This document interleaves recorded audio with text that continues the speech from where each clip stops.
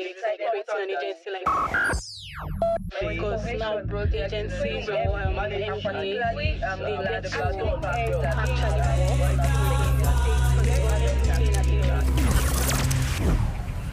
Project Checkpoint.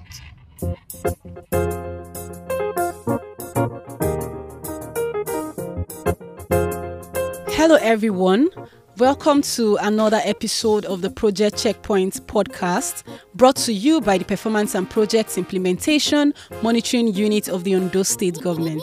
My name is Amarachi Blessing Ojima, your host, and today we have a very special guest, the Ondo State Commissioner for Budget and Planning, Mr. Emmanuel Igbason, who will be analyzing the ongoing palliative intervention projects in the state. This project aims at addressing pressing challenges and improving the well-being of Ondo people. Throughout this episode, we will be discussing the objectives, progress, challenges, and success of this initiative. We will also explore the strategies being employed to ensure transparency, accountability, and community involvement in this project. Welcome once again, sir. Thank you. Good morning. Good morning, sir. Glad to be with you. Same here. So we're going to quickly go over the questions that we have here for you, sir.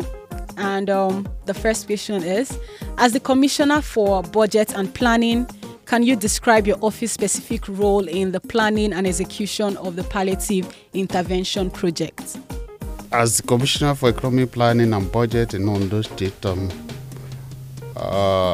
our role or responsibility transcends planning for palliative alone. Palliative, being a member of that palliative is just a privilege, but essentially the core responsibility of my ministry is to ensure the mobilization of resources, coordination of resources, directing and allocation resources optimally in every sphere of government's intervention or governance in Ondo State.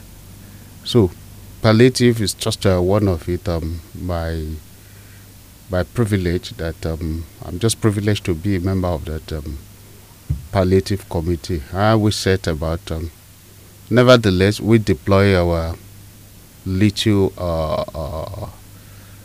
experience to ensure that we have holistic and far-reaching process of making sure that the palliative gets to the nooks and crannies of Ondo State and everyone that matters. Okay, sir. So since we are talking about allocation of funds based on your office, how did the budgeting process for this project unfold, and what key considerations did your office prioritize in allocating funds for the palliative intervention? The palliative intervention for Ondo State is a bilateral arrangement between Ondo State and the federal government of Nigeria. Recall that at the onset of the oil subsidy removal, the federal government came up with pronouncement that they will allocate 5 billion naira to every state to alleviate the suffering of the masses occasioned by the removal of the oil subsidy. And up to now, I think every state has received a 2 billion naira. Okay. But for us in the state, we also need to bring up resources, to free some resources to ensure that we quickly attend to the specific needs and pressing needs of our people, such that they will not go under the crush of the palliative removal. So it's a joint arrangement between the state and the federal government. Yeah. Okay, sir. So how do you collaborate with the government departments and agency to align the palliative intervention project with broader state development goals?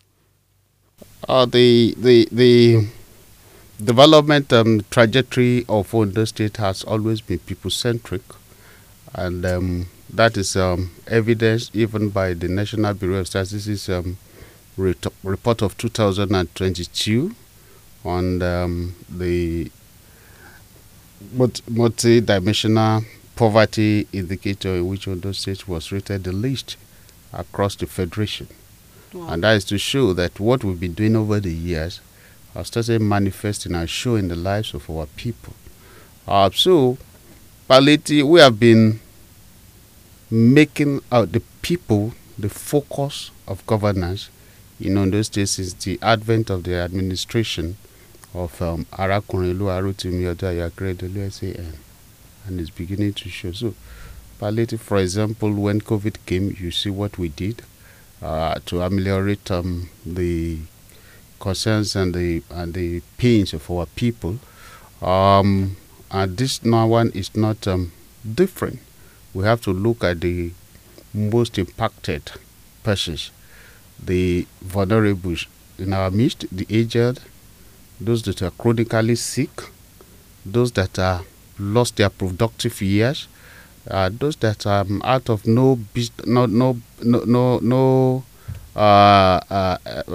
reason of their own, are jobless. And when we look at it critically too, almost everyone is vulnerable, because even if you fill your tank before now with 10 naira, you will need about 30 to 40 naira, if not 50 now, to fill the same tank. Yeah, so one way or the other, everyone is vulnerable in this case. And we ensure that the package that is rolled out by the Strategic Palliative Implementation Committee of Ondo State is all-encompassing and broad enough to attend to the needs of everyone one way or the other. Thank you, sir. So has your office encountered any challenges since the inception of this project based on budgets and how the other departments are executing the project?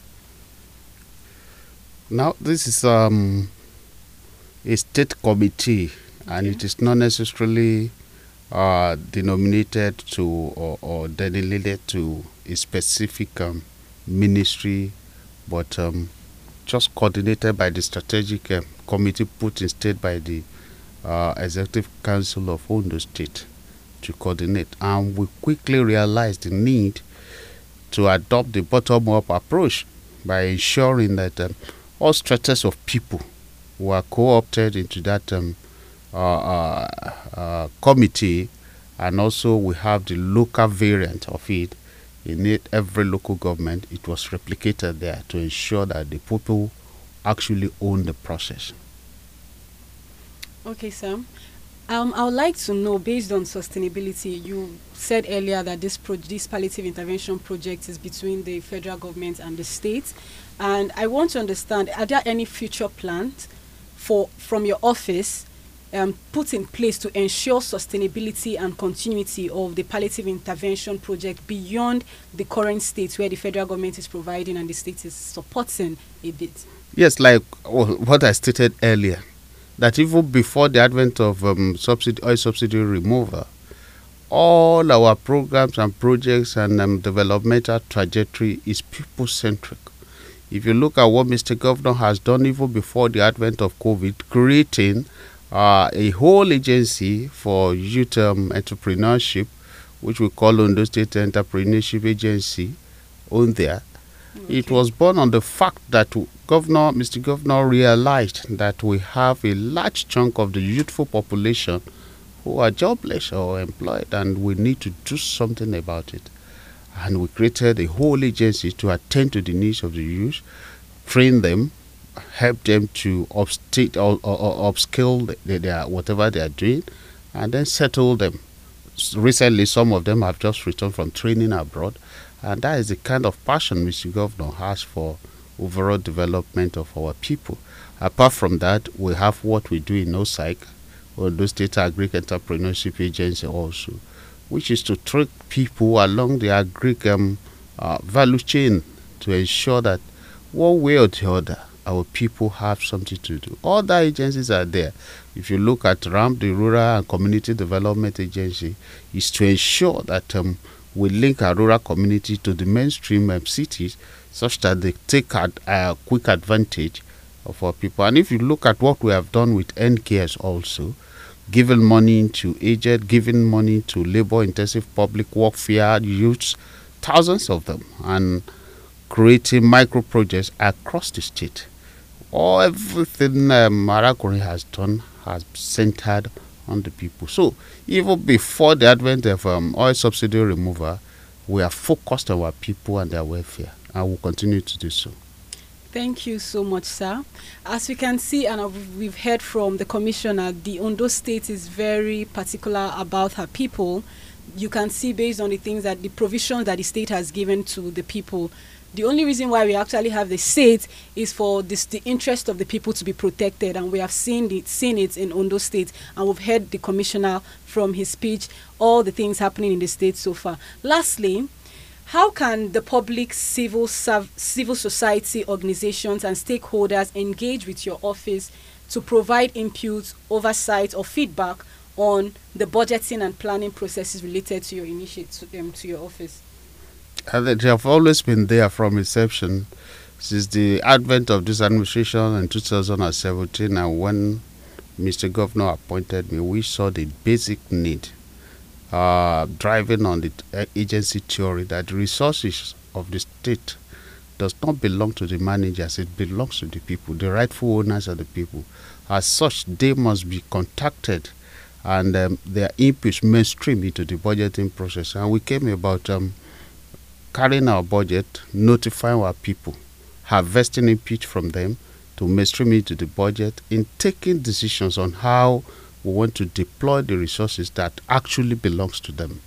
By 2018-19, we signed up with Open Governance Partnership, which is a global body that ensures fiscal transparency and accountability and openness, as well as citizens' engagement in the budgeting process and even execution of projects. So we have always been partnering with civil society organizations in all our engagement that we do across 9 federal constituencies and specific ones, about 9 other specific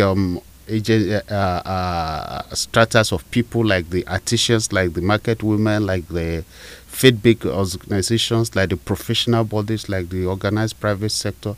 They have always been part of our budgeting process. And apart from that, every quarter we publish online what government has done, how they have deployed the resources of the people.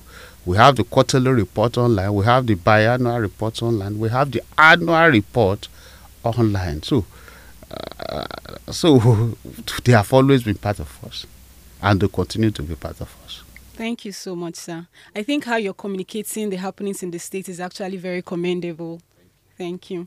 So we've come to the end of this podcast section, and I would like to say thank you to the Honorable Commissioner for Budgets and Economic Planning and Budgets, Ondo State Government, Mr. Emmanuel Ibason. I would like to express my deepest gratitude to you, sir, for your insights and for giving us more details about what is happening in the States based on your office and also the palliative intervention projects that is currently ongoing. And we've heard the stories shared today have showcased the transformative power of this project. It is heartwarming to see how vulnerable individuals and communities have been provided with essential support and relief materials. Thank you again, sir. And to our listeners, we want to say thank you for always tuning into our podcast. And please do not forget to subscribe to our podcast channels on Spotify, Google Podcasts, and Apple Podcasts. And kindly follow us on all our social media platforms, PIMO ODSG. Thank you, and see you again next time. Have a good day.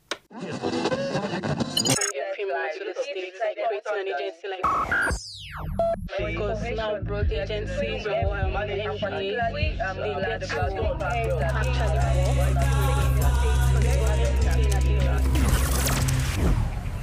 Project Checkpoint.